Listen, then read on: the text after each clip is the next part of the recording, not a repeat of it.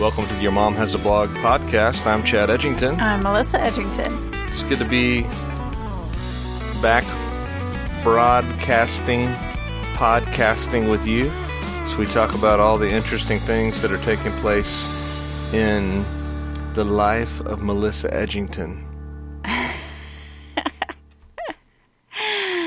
Man, it's been a while. It's been so long. Gosh, it's terrible. I forgot how to do this. I don't even know if we have anything to talk about. Yeah. We forgot how to podcast. We don't know how to podcast.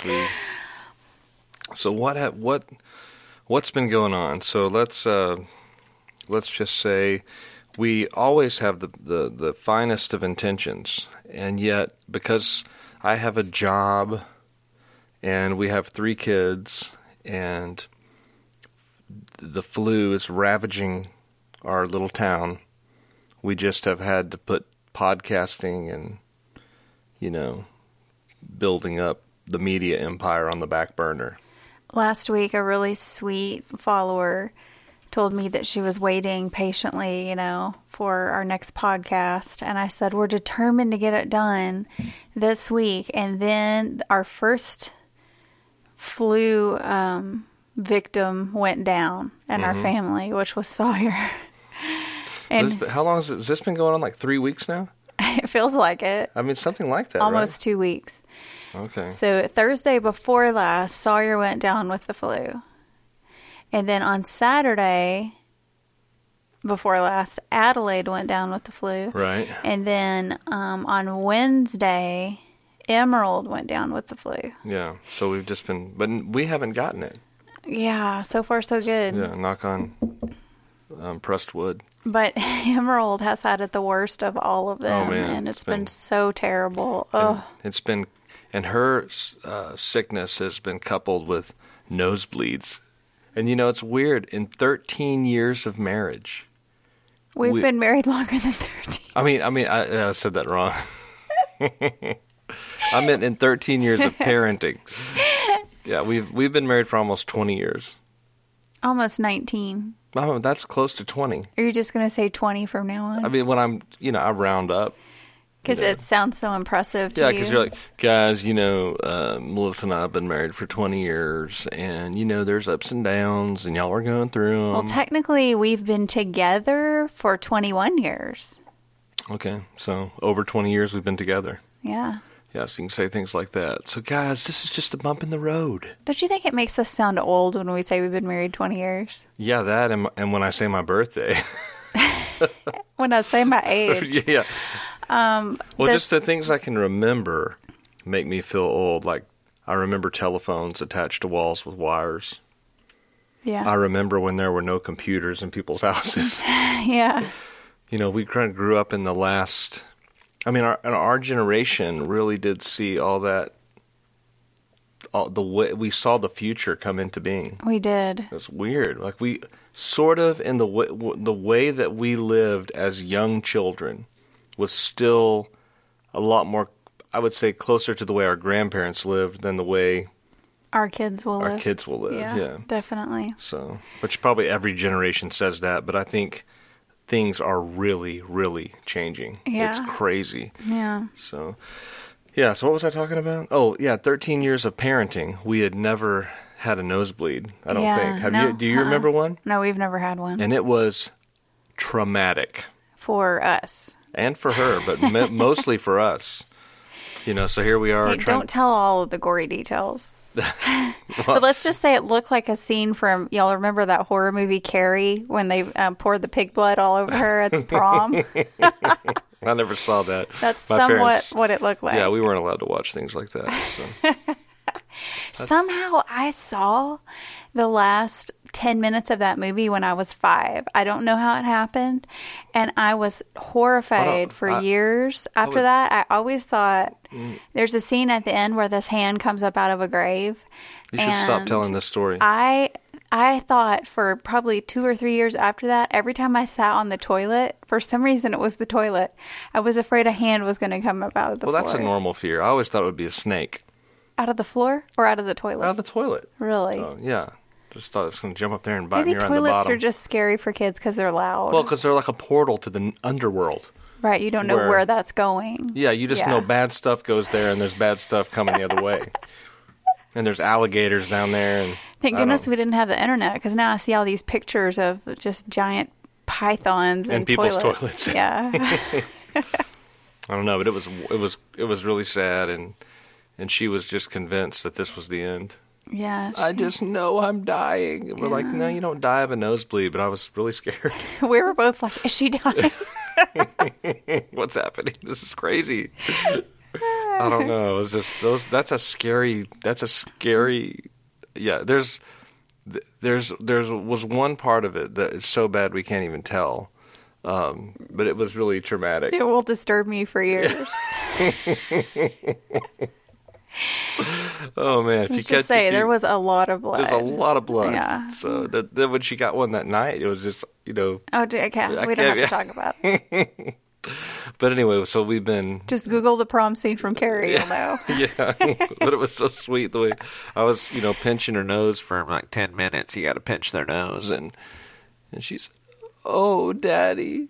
Oh, it was so sad. Oh, it's like, how does she know to say "oh" before she said, like, that is either really manipulative or no? She was just in the moment. Where do you learn to say, "Oh, Daddy"? What are they? Is just watching old movies? Is how they learn that? I don't know, but that was really sad. I know she was like Zuzu, Mm-hmm. "Oh, Daddy, paste it together again." With the pedals, Zuzu's pedals. Yeah.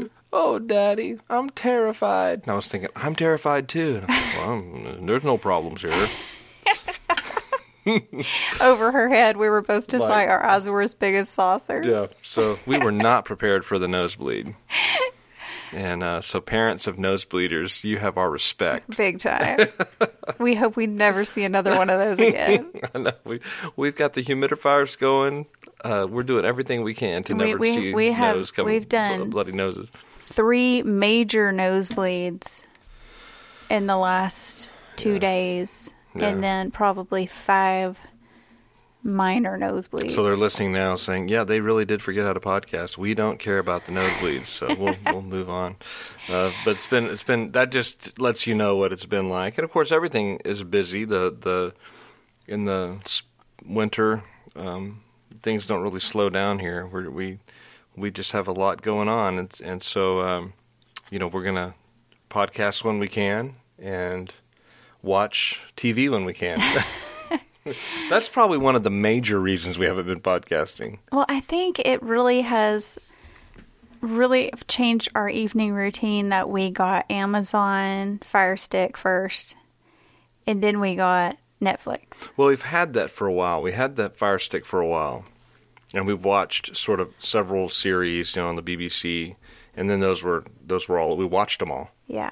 So we watched all the Masterpiece dramas, that run. Masterpiece, whatever that was called, and then we didn't have anything to watch, and then we got 2 things, Netflix, and there's a thing called, I want to tell you about this, it's almost like a ministry resource, you could tell people you can use this, called VidAngel. Yes, it's the best. It's really cool. So you can go to your Amazon Prime and your Netflix accounts, or you can go to VidAngel and you can link your Netflix and your Amazon Prime. So a lot of shows, there's probably a lot of shows that Christians don't have any business watching. Mm-hmm. Okay, so there's a lot that just are gratuitously violent, overtly sexual, and lots of nudity, lots of profanity. There are shows that you just don't need to see because the worldview is so bad, and but you've got to discern that yourself. But on the other hand, there are some. This is my opinion. There are some shows that you watch them and you think, why did they have to put that in there? Why did they have to put 1 or 2, scenes where there's profanity? A sexual scene that doesn't really add anything to the story. And the story's perfectly fine without it. Yeah. Well, VidAngel's a really neat tool, and they had some legal issues over how to do this because the directors of these TV shows and movies, they don't like people monkeying with their edits, Right. They feel like they've created art. But, we can consume that art however we want. That's kind of VidAngel's idea. And so you can go in and you can filter out all. It will tell you everything that's in the episode, and then you go through and you mark out the things that you don't want to see, and it will just skip them. It just so if edits there's them. blasphemy or violence or sexual scenes or something, you can just take those things out. And so we've been watching The Crown with all that stuff removed, and you can't hardly even tell. The edits are really smooth. Yeah. So it's really amazing. And it's been so nice for us because so many times we have started to watch a show and then something happens and then we have to turn it off, we can never watch that again, you know. So it's nice to just be able to look at the program you're about to watch and know what's going to offend you. Yeah, and know what's in it. Yeah. You know. So that's kind of a way that you can. There's good stories, but you've got to balance that out with your convictions, and you need to, watch these things and with your through a Christian worldview, and not to watch anything that is sinful. So there's lots you can read about that and so on. But look at that VidAngel, and it's on. The Roku or Fire Stick or those sorts of things. You can just download the app. So we've been watching some TV, and that's been really, really interesting. Kind of a interesting thing about The Crown. There's one of the episodes is about Winston Churchill having a portrait made of himself. Remember that one's really good, and he did not like the portrait. Mm-hmm. And today there were portraits of Barack and Michelle Obama unveiled, and it made me think of that episode when they unveiled them. Yeah. I just thought, wow, that those did not look like what I thought a presidential portrait would look like. Yeah, I didn't get them. I don't know if I'm just not quite, highbrow enough to understand what was happening there. Okay, I saw them and I thought those don't make any sense. That's what I thought. Neither one of them looked good to me. I thought that is the craziest looking artwork I've ever seen. So my immediate reaction was, these are awful. And, maybe that was too strong. So, I think maybe you hear something or you see something and you just think, that's no good. And then it has a little bit of time to grow on you. Barack's painting is growing on me. And the guy kind of pointed me towards some other paintings that the guy's done. And I Googled it. He has a really cool picture of Michael Jackson on a horse. Looks like he's dressed like Napoleon. And it's cool. Like there's a lot of the way he paints is really cool. But it's like on Barack Obama, he tried to tone it down a little bit, and then it didn't make any sense. It looked like Barack Obama's in a floating chair, that's caught in some greenery. Yeah. It just looks weird. The background doesn't make any sense. So I just saw that. I was like, what is this? The chair, I don't know. You always run a risk when you do the portrait in the chair. Because it looks a lot like a toilet. Right. And then you've got the snake issue. Right. No. But I would say that's, it's like whenever all the kids get their senior pictures, and there's like the photographer's all like, just squat down right there. Yeah, and it looks like, Yeah, then somebody, that shows up, kids are kids, they know how to do things on their phone, so they can get a little poop emoji and put it in the right spot. Have you actually seen somebody do that? There are whole web pages dedicated to the squatting in the field pictures and poop emojis. And they are funny. Oh my goodness. So yeah, I don't know. I don't know if I advised a chair shot, but it does look cool. And his face, it definitely looks like Barack Obama. But see, that's the issue with Michelle's painting. I just did not feel like it looked like her.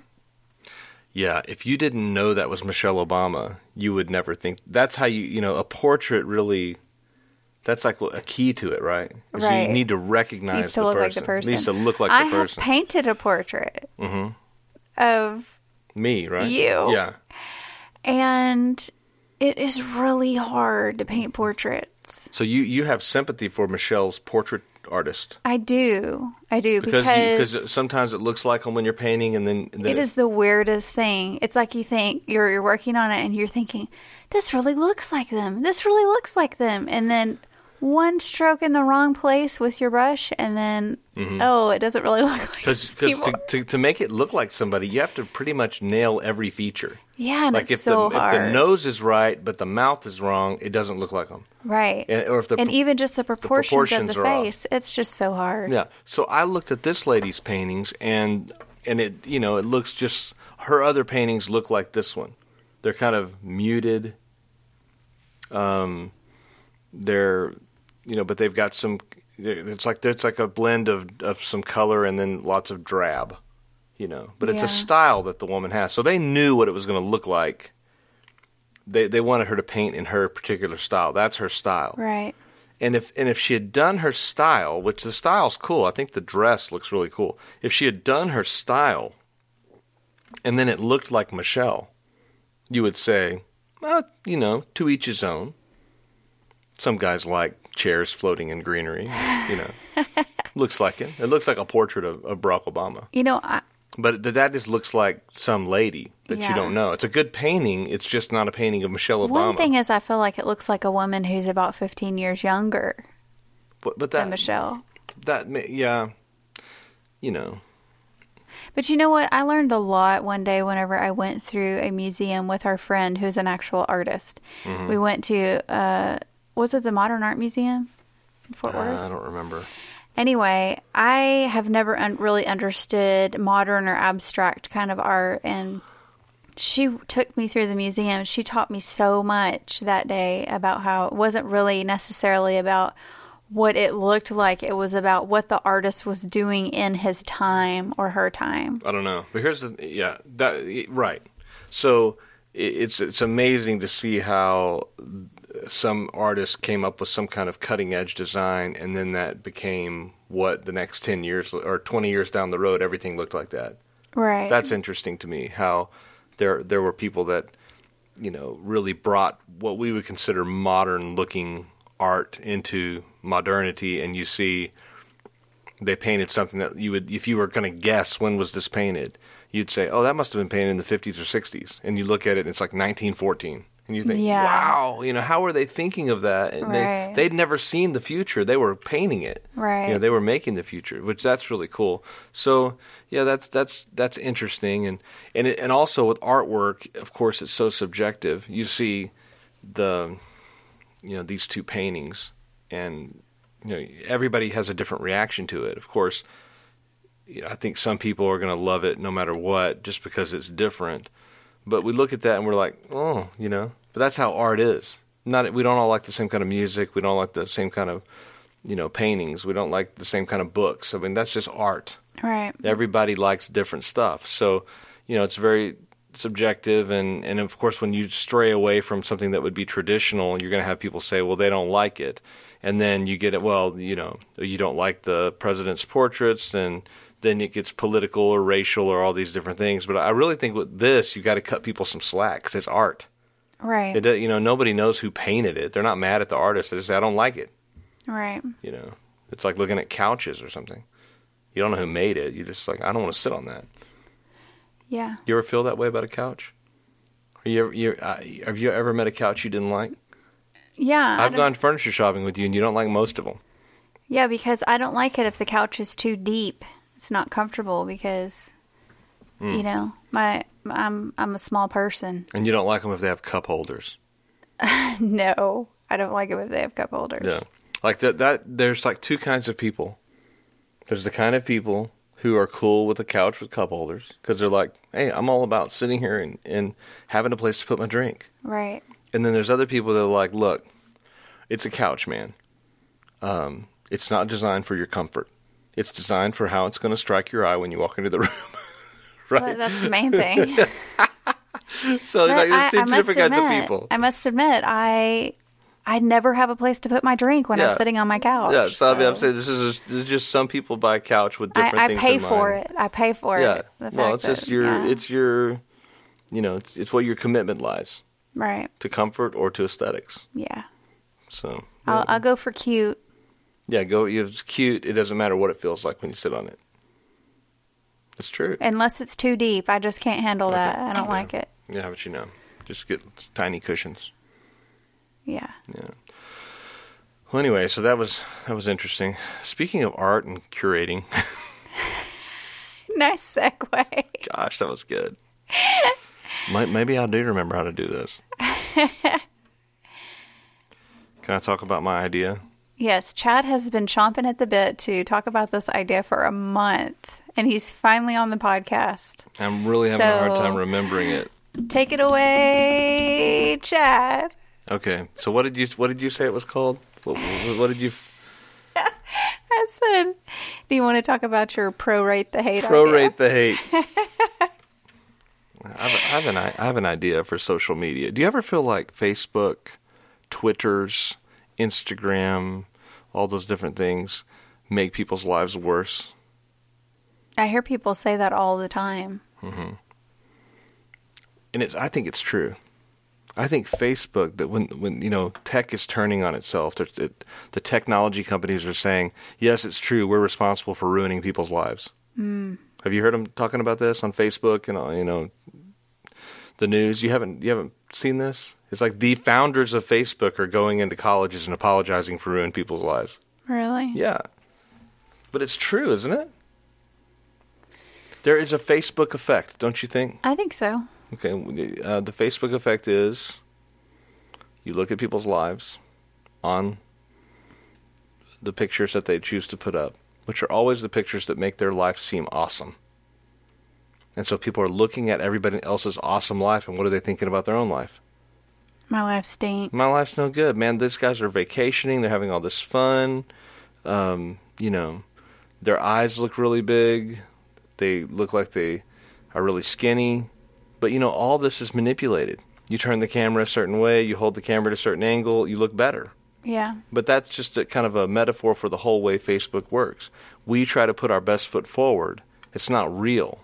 Yeah. And then people want people to like their fake life. And so they want to see comments, and people are always looking for reactions to their awesome fake life that they're putting up. Right. So it's causing all this kind of, and then that's not even talking about the drama of social media. Right. Where you're interacting with so many fools, right? People that can just say whatever they want. Yeah. With impunity. Things they would never be able to say out in public. But, we get brave behind our keyboards. Our thumbs get brave when we're going to let somebody have it. Yeah. So you wind up with, kind of a toxic environment on your Facebook or your social media accounts. So my idea is called Curate the Hate. There are ways that you can, because we're afraid to delete friends, because you don't want to delete a friend and then find out, oh, they deleted me. Have you ever been deleted before? I don't know. I'm sure I have. I have been deleted many times. How do you find out? You decide to go say something to them? Yeah, I'll decide to check on somebody that I was, afraid that I've offended, or that I've put something up that hurt their feelings. And it says add friend. And it says add friend, and I'm like, oh, they did it. But, that's what kind of gave me the idea for the Curate the Hate, is that they were cutting me out of their life. I was actually in their life as a force for truth. I hope. That's what everybody thinks. Yeah, that's what everybody thinks. I was trying to be honest, and then they were, no, I'd just be better off without Chad Edgington in my life. Mm. And there are people that feel that way, and I honestly can't blame them. Yeah. I get tired of hearing me talk too. So they were cutting me out, and I thought, well, that's a pretty good idea, but I don't want to do that because I know how it feels when you show up and it's like add friend. Oh, man, Chad, I don't want them to know Chad deleted me. But you can go on Facebook and you can unfollow somebody. You can hide them. There are different settings. So if somebody keeps showing up, and now think about it.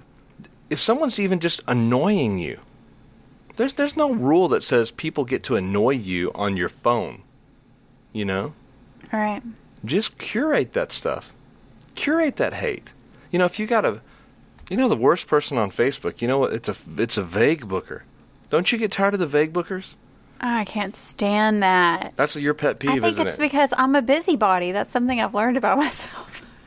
Because you really want to know Because what I'm they're... like, what does that mean? I need to know right now. Yeah. Who is he talking about? Yeah, you just show up, you open up their post, and it's like, oh, please. You're like, tell me more.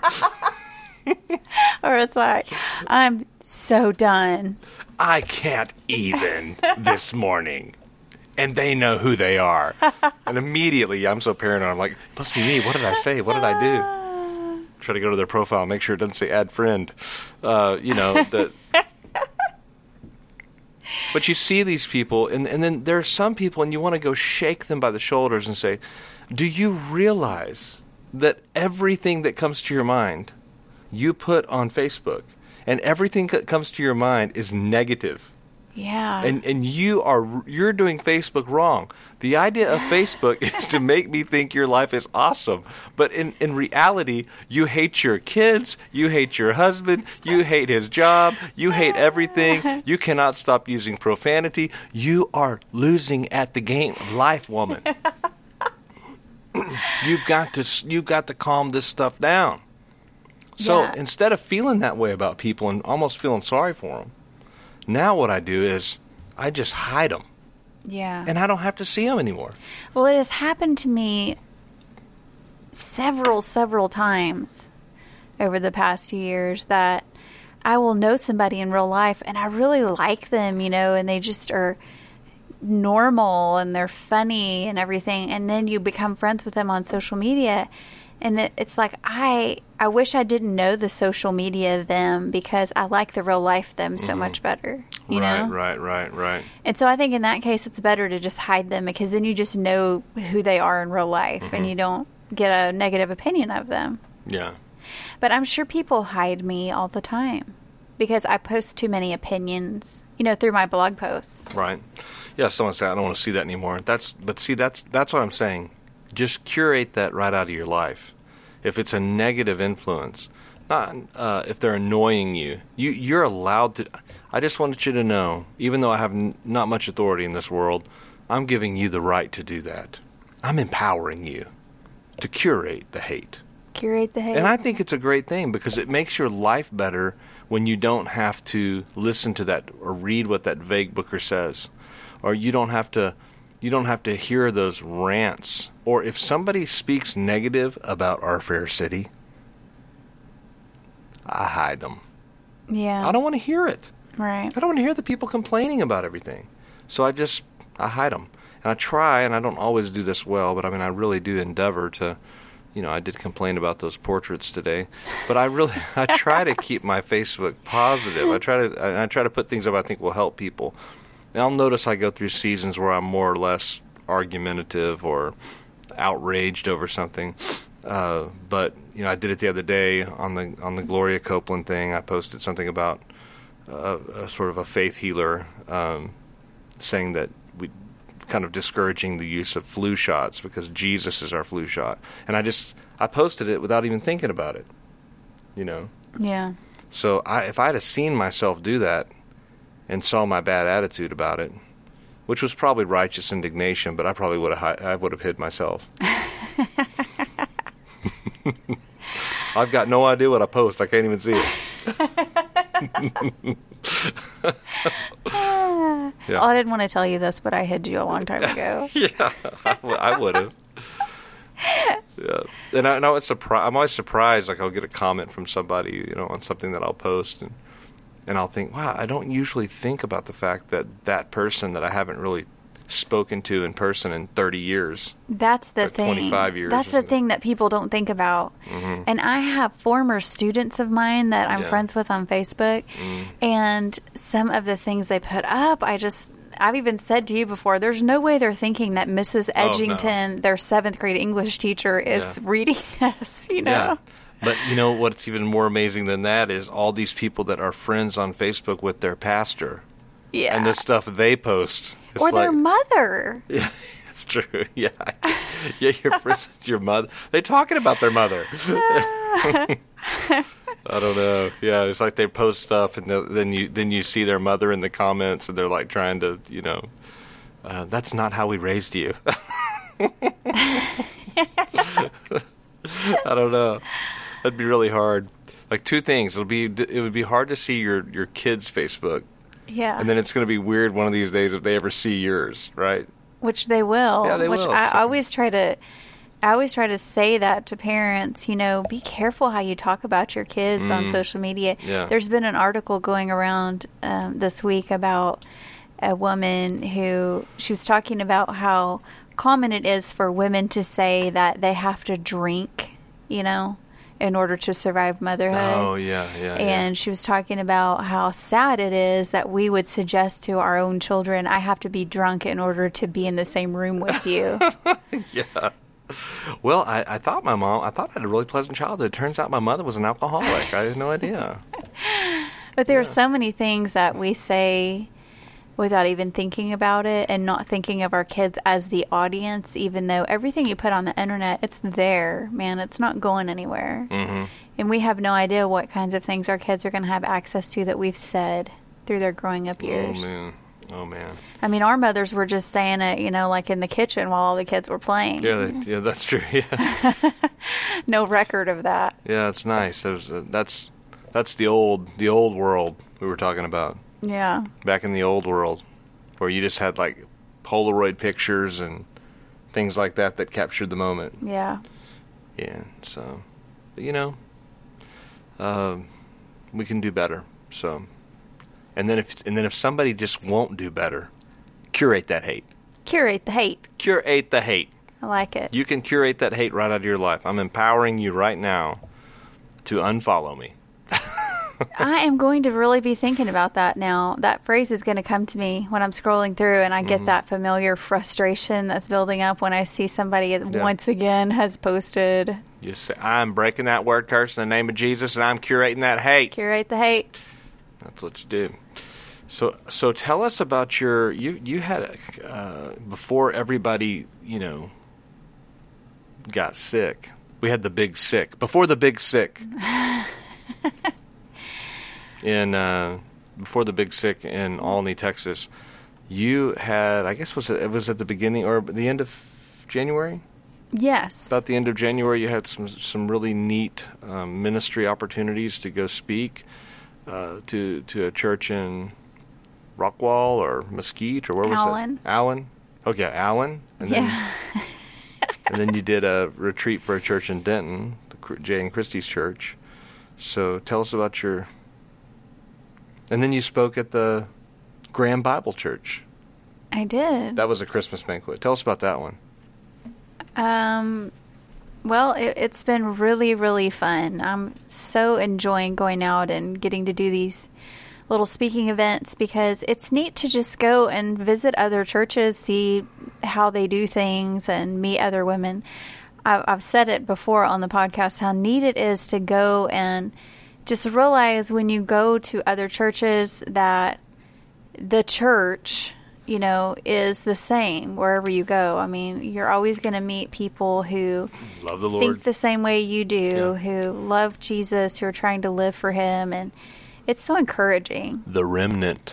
It's encouraging, especially, when everything on the internet seems like people have just lost their ever-loving minds. Mm-hmm. And then you go to other churches and you realize, oh, there's all these nice, sweet women out here who love Jesus, who are just living quiet lives, mm-hmm. who are, living out their faith every single day, and it's just really fun. So I got to go do Graham Bible Church's Christmas banquet, which was really neat, and it was kind of a nativity-themed banquet, so I got to do a little talk based on the nativity, which was fun. And then Graham Bible does everything right. Yeah, like when they do a fellowship, even that night after the Christmas parade, they did a little fellowship that I stayed for. You had to get the kids home. I went over there and they had everything labeled. They had gluten-free cookies. Yeah, they're so hip over there. They are hip. They do it right. Yeah. I mean, they've got the little, whenever I go to an event that they're planning, you go to your spot at the table. There's a nameplate there with beautiful handwriting. Or chalk paint. They don't mess around. Yeah. They know how to do it right. It's cool. That event I went to looked like something you would see on Pinterest. Yeah. Anyway, and shout out to Graham Bible Church. Then I got to go to First Baptist. No. Cottonwood Creek Cottonwood Creek. in Allen, which is such a cool church. They have really neat facilities and everything there. And I got to speak to this moms group that meets there, and it was really cool the way that they do things. So I got to see kind of how they're set up, and it's just really just moms with kids of all ages. It's kind of like MOPS, except it's not just mothers or preschoolers. It's all ages of children. And they just get together every month, and they have a speaker, and they have discussion groups, and they have kind of these older mentor moms who are in all the groups, and it's such a cool thing. But that was fun because I've never gotten to really go and speak just about raising Christ-centered kids, which is what I got to do that day. And they gave you a long time to talk. Yeah, it was really, really cool. And then that same day, I got to start a women's retreat for Cross Fellowship Church. And it was really, really fun. And I got to spend the weekend with one of my best friends in the world, Christy Bearley. Shout out. And it was just so fun. I had a ball. So I would love to come and see you at your church. If you are planning any women's events, keep me in mind, because I love going and just hanging out with women and talking about Jesus. And it's really fun. Yeah. And it's more affordable than you think, right? That's what you can say to the churches. Yes. It's not like it pays that much, but it's if you can just get her there and maybe provide an honorarium, that is enough to maybe cover a trip to Chili's. We're happy. We'll come for Subway gift cards. We're easy. We're very easy. So you saw the travel, but that's really neat to see that ministry kind of working and taking off. And you know what? It has been very encouraging to me that the places that I've gone have really been my friends or friends of friends who have recommended me, and that's really sweet and encouraging to me that my friends would kind of stick their neck out for me, and that's been cool. The ones that didn't unfollow you. Right. Yeah, so the real loyal friends. Curate the hate. Yeah, other friends have curated the hate right out. And then another sort of exciting development is what prompted you to think about doing the videos? You said I saw you put up ask me or something like that. Ask me anything, or what do you want to know, or it said talk to me. Talk actually. to me. Yeah. I mean, that's a similar idea. Yeah, I was just looking for ideas. I would like to start doing some videos, on my Facebook page, where I just kind of hop on and talk about, some concept or idea that's kind of floating around in my mind. And I was just looking for suggestions from you guys as to what you would like to talk about. And I got some good suggestions. So Chad and I are kind of working on some logistics of figuring out the best way to do videos, and hopefully we can get that going pretty quickly.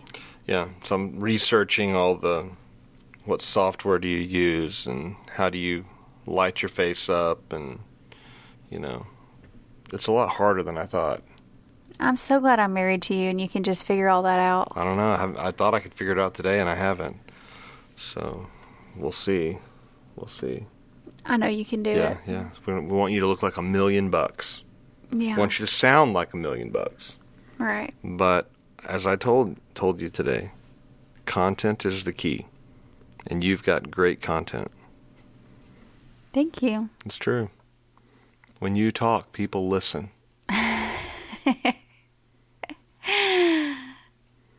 I listen most of the time. Yeah. Yeah. But anyway, well, that's good. Anything else you wanted to mention before we sign off? No, I'm just happy that we're back at it again. Kind of back at it. It's fun. It's fun. It is fun. We need to do this more often. Yeah. So, well, I just wanted to say I love you. I love you too. And I'm just really still. I went to a marriage conference at our church yesterday that Melissa wasn't able to go to because of sick children, and we did the Paul Tripp simulcast. And so I know we've in the past, or back in the old days when we used to podcast regularly, we were trying to bring in a more focused, like a more focus on parenting and marriage and those things. I think we're trying to kind of work the podcast more towards those things. But I would say if you could check out his book, What Did You Expect? What Were You Expecting? Something like, I think it's What Did You Expect? I think it's Paul Tripp's book on that. Does that sound familiar to you? What did you expect, or what were you expecting? Something like that. But he talked about how, we're in these marriages and our marriages are located in a fallen world. Marriages take place between two sinners who have not completed their sanctification journey. But we have a good Savior who is willing and able to help us. And so he is willing to help. And the way that he helps is he uses your spouse as a tool for grace. The way that God's grace is tangible and visible in your marriage is you. As you see the sinfulness in your husband or your wife, and you see that as an opportunity for you to be God's instrument of grace, and sometimes conviction, and sometimes unconditional love, and all those things, right? Yeah. So it's been really, I've just been, basking in the glow of the teaching, and I just wanted to say, I love you, and you're a great wife. Happy Valentine's Day. Thank you. I love you too. Anything else you want to say? Because I really think you are definitely a tool of God's grace in my life. So thank you. Thank you, Chad. You're welcome. And I think the outro music is actually about to start playing. That's perfect. So we should just kind of wait until it starts. Here it is. That was so natural. I've enjoyed it. All right. I love you. Bye-bye. Bye-bye.